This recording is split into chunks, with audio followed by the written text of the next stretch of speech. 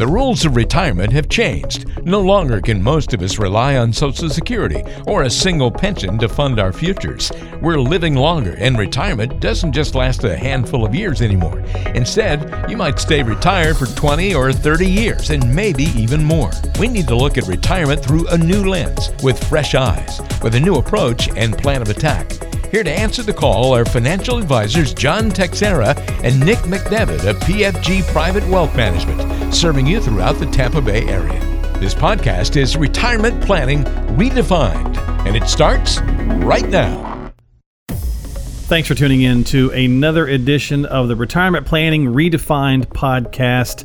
As always, I'm here with John and Nick, financial advisors at PFG Private Wealth. Nick, what's going on, buddy? How are you this week? Doing pretty well. How about yourself? I'm hanging in there, not doing too bad. Are you guys still sweltering down there? We are here in North Carolina. It's been pretty dang hot the last few days, and it's in October, so we'll see how this plays out. You guys still burning up? Yeah, we had like 2 days of little less humidity, and that just came right back. Yeah, I gotcha. Yeah. The humidity dropped off, and it kind of was a little bit of a tease. Like taking the dog out in the morning, it was like, okay, this is not bad, especially even in the shade during the day. But it came back with a vengeance the last few days. So hopefully we kind of get back to that. The heat, I don't mind as much as the humidity, but when winters. Yeah, so when you got to use a butter knife like to cut the air because it's so thick with moisture and whatnot. And that was Nick's voice. So the other voice is John's. John, how you doing, buddy? I'm great.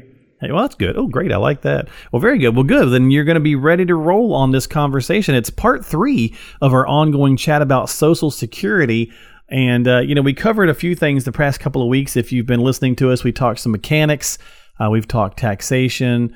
We've talked just kind of, funding, some overviews of some of those things there. And if you did not listen, well, go sign up at the website. This doesn't cost you anything to subscribe to the podcast. So go to pfgprivatewealth.com. That's pfgprivatewealth.com. That's their webpage. You'll be able to find lots of things about the team as well as the podcast, and subscribe to that on Google or Apple or whatever you'd like. You can also just call them if you ever have questions or get tripped up and you want to have a conversation. And you should, before you take any action, you should always check with a qualified professional like John and Nick. They are financial advisors. 813-286-7776 is the number to reach them at. 813-286-7776. But again, we were talking Social Security. We covered a lot of those things. So now let's talk strategy a little bit, gents. Big question that always pops up, and that's usually like number one for most people, is when should we apply for benefits? Yeah, so this is always a good one. My dad actually just hit his official Social Security birthday. He just turned 62. And of course, the thing that he wants to do the most, more than anything in the world, is start taking income. Turn it on, right? And so the first question that we have to anybody that hits 62 and is interested in potentially starting to take their income is, do you have any other earned income? So the Social Security system is set up where if you have earned income, so earned income specifically and on an individual basis, then there's an earnings test on how much you're making, and if you decide you want to take your Social Security benefit, whether or not there's going to be a reduction. So what we mean by that is, again, using my dad as an example, he's a retired fireman. He has a small business, so he has some income from the business, and but he has a pension. So pension income does not count towards this income test. It's only the earned income that he gets from his business. At the same time, the income that my mom makes as a nurse does not count towards his test for his Social Security. So understanding that it's based upon an individual's income and that it's an individual's earned income, that limit is about $18,000, $18,000 to $19,000. It changes year to year, and it's been inflating up. So for every dollar that you earn above that amount, they start to reduce your Social Security benefit by 50 cents. So it's about a 50%, reduction. So, what we'll tell people is, a lot of these other factors start to come into play on whether or not they need the money, what they're going to do with the money, and we'll kind of get into some of those details a little bit more. But understanding that there is a penalty or a reduction in the benefit that you receive if you take it before your full retirement age, and understanding how they calculate that's really, really important. So a really basic example is, if we say that somebody is going to earn, $24,000 of income. So they're going to be about $5,000 over the limit, and there's going to be a reduction in their Social Security. That reduction isn't nearly as bad as somebody that's maybe earning $40,000, where they're almost going to zero out their Social Security benefits. And since they took it early, there's a permanent reduction anyways. So it does become kind of a more complicated response and answer, but it does help to get people thinking and understanding and kind of strategizing on what makes the most sense for them. So to jump in here, in the year you reach your full retirement age, actually that penalty goes away. So basically, let's say your full retirement age is 67 and you turn 67 in June. Once you hit your birthday, you can earn as much as you want. And from that point moving forward, there's no penalty on any earned income for that individual. And kind of back to what Nick was saying, very important that people do understand that it's based on the individual's income and not household, because I have run into some scenarios where some clients previous to us got some bad advice, and they actually did not take the Social Security because an advisor told them it was based on household income. So there was a couple of years that they wanted to take it and they didn't because they got bad advice. Yeah, that's not good. So yeah, you want to make sure. No, that's why Nick kind of stressed that. Okay, so let's talk about 62 as a magic number first. If you go as soon as you can, Nick, you mentioned your dad. A lot of people do that. They're like, I'm going to run right down and turn it on as soon as they can. That might be the right decision for you, but it may not, because you could be looking at a reduction in your benefit, correct? Yeah, so I'll use my parents' example here. So once they hit 62, they were done. They were done working. They wanted to retire, and we had the conversation of whether they should take it or not. And we decided that it was best for them to go ahead and take it at 62. So the negative to that is you do get a reduction of benefit, which could be anywhere from 70 to 75%. Which was okay for them because they actually had some pension income. So when we were doing their plan, we looked at it and said, hey, we're going to take a little bit of a hit in your guaranteed income from Social Security, but they had some pension income which helped out, which is why we kind of decided for them that it was okay to take. And again, everyone's situation is different, but just understand that when you do take it 62, you get a reduction of benefit, and that reduction of benefit is permanent. So then kind of going from there, that range between 62, which is when you're first eligible, up to your full retirement age, which is actually determined by the year that you were born. So, if you're in your 60s now, for somebody that's in their early 60s now, their full retirement age is most likely 66. For somebody that might be in their 30s and 40s, it's 67 or later. But once you hit that full retirement age and your statement that you receive on an annual basis, or when you log in to see it, it does tell you, that's kind of the point at which you can receive your full benefit amount. There are no earnings tests anymore. There are way less rules is kind of the easiest way to think about it. However, let's say that your situation allows you, maybe you have a younger spouse and your younger spouse is still continuing to work. Their income still is enough to support the household and you don't need additional income. You can let your benefit continue to grow, and it grows by 8% simple interest, and that number caps out at age 70. So once you get to age 70, there is absolutely no point in waiting any longer because your benefit does not grow at all. So an important thing to kind of take into consideration as far as that goes is we're going to have a separate session on spousal benefits and widow benefits. However, spousal benefits do not grow with those 8% increases. Spousal benefits do maximize at the full retirement age. So again, we'll kind of get into more detail on that a little bit later on, but just wanted to make sure that we took that into consideration. And, one of the most common questions that we'll get, should I take it at 62? Should I take it at full retirement age? What about in between? So, there isn't a hard difference between 62 and full retirement age. The benefit will continue to increase. So we've used my dad as an example a few times. So although he just turned 62, we looked out over the next year and we realized that the need to take the benefit this year didn't necessarily make a whole lot of sense, but we're going to revisit it next year. So this is something that you can kind of reevaluate on a year-by-year basis, or really even a month-by-month basis. Essentially what happens is that benefit grows by about 0.5% per month. So that does continue to grow. So it's not like if you wait between 62 and 63, you've been penalized or anything like that.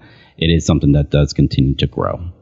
So one of the main questions that we get when deciding is really the break-even point So, deciding, hey, if I take it 62, I'll have this amount of money versus, full retirement age. And the break even is usually mid to late 70s, let's just say 76 to 77 years old.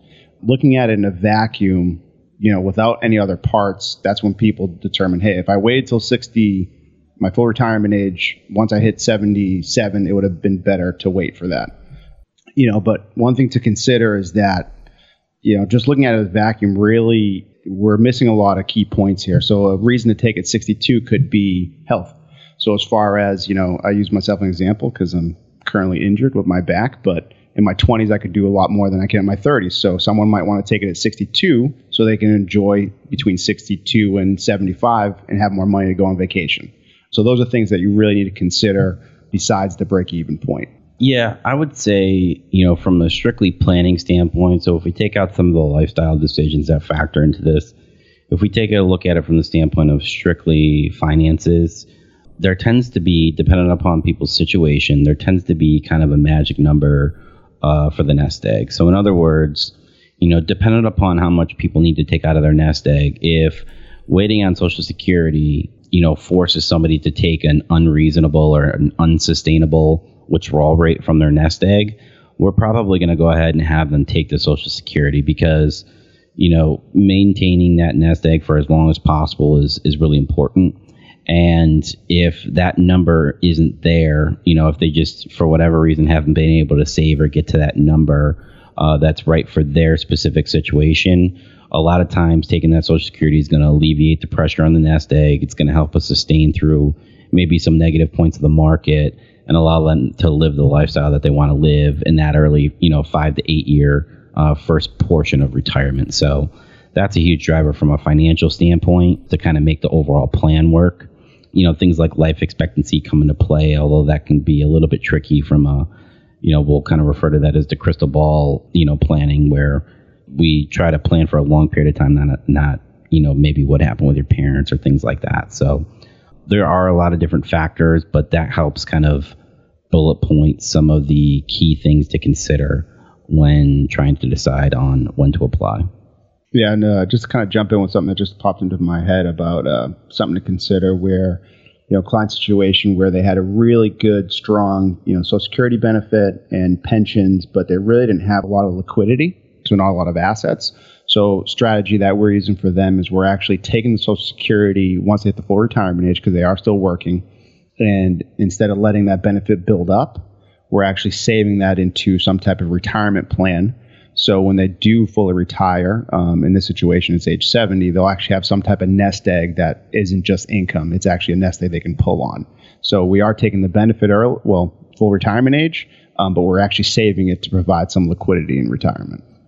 Yeah, and so, maybe a real world example of that is we work with a decent amount of local faculty at some of the local universities, and their plans have structures where they can save money into the different retirement plans. So in that scenario, maybe they have a pension. They're going to have a good pension when they retire. They have Social Security benefits. It's going to cover their expenses. But because of those things, they've saved, let's just call it maybe like $200,000 into their nest egg.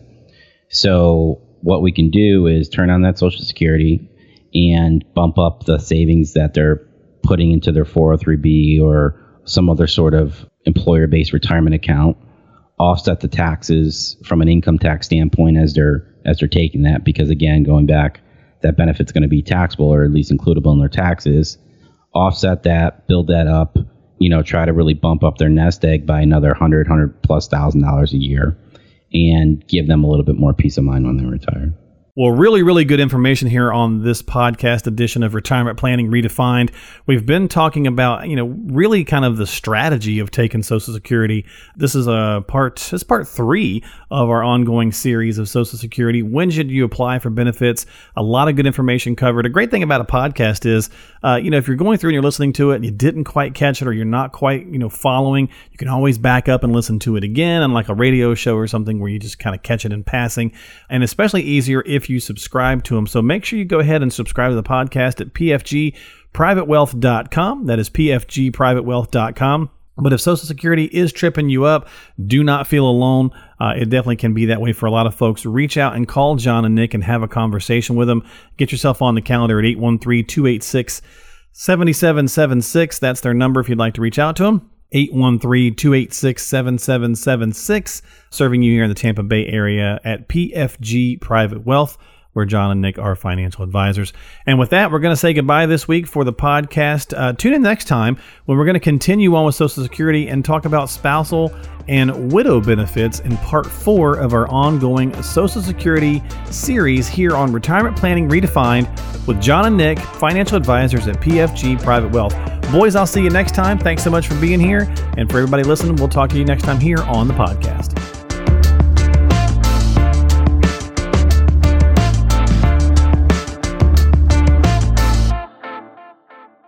PFG Private Wealth Management LLC is an SEC-registered investment advisor. Information presented is for educational purposes only and does not intend to make an offer or solicitation for the sale or purchase of any specific securities, investments, or investment strategies. The topics and information discussed during this podcast are not intended to provide tax or legal advice. Investments involve risk and, unless otherwise stated, are not guaranteed. Be sure to first consult with a qualified financial advisor and or tax professional before implementing any strategy discussed on this podcast. Past performance is not indicative of future performance. Insurance products and services are offered and sold through individually licensed and appointed insurance agents.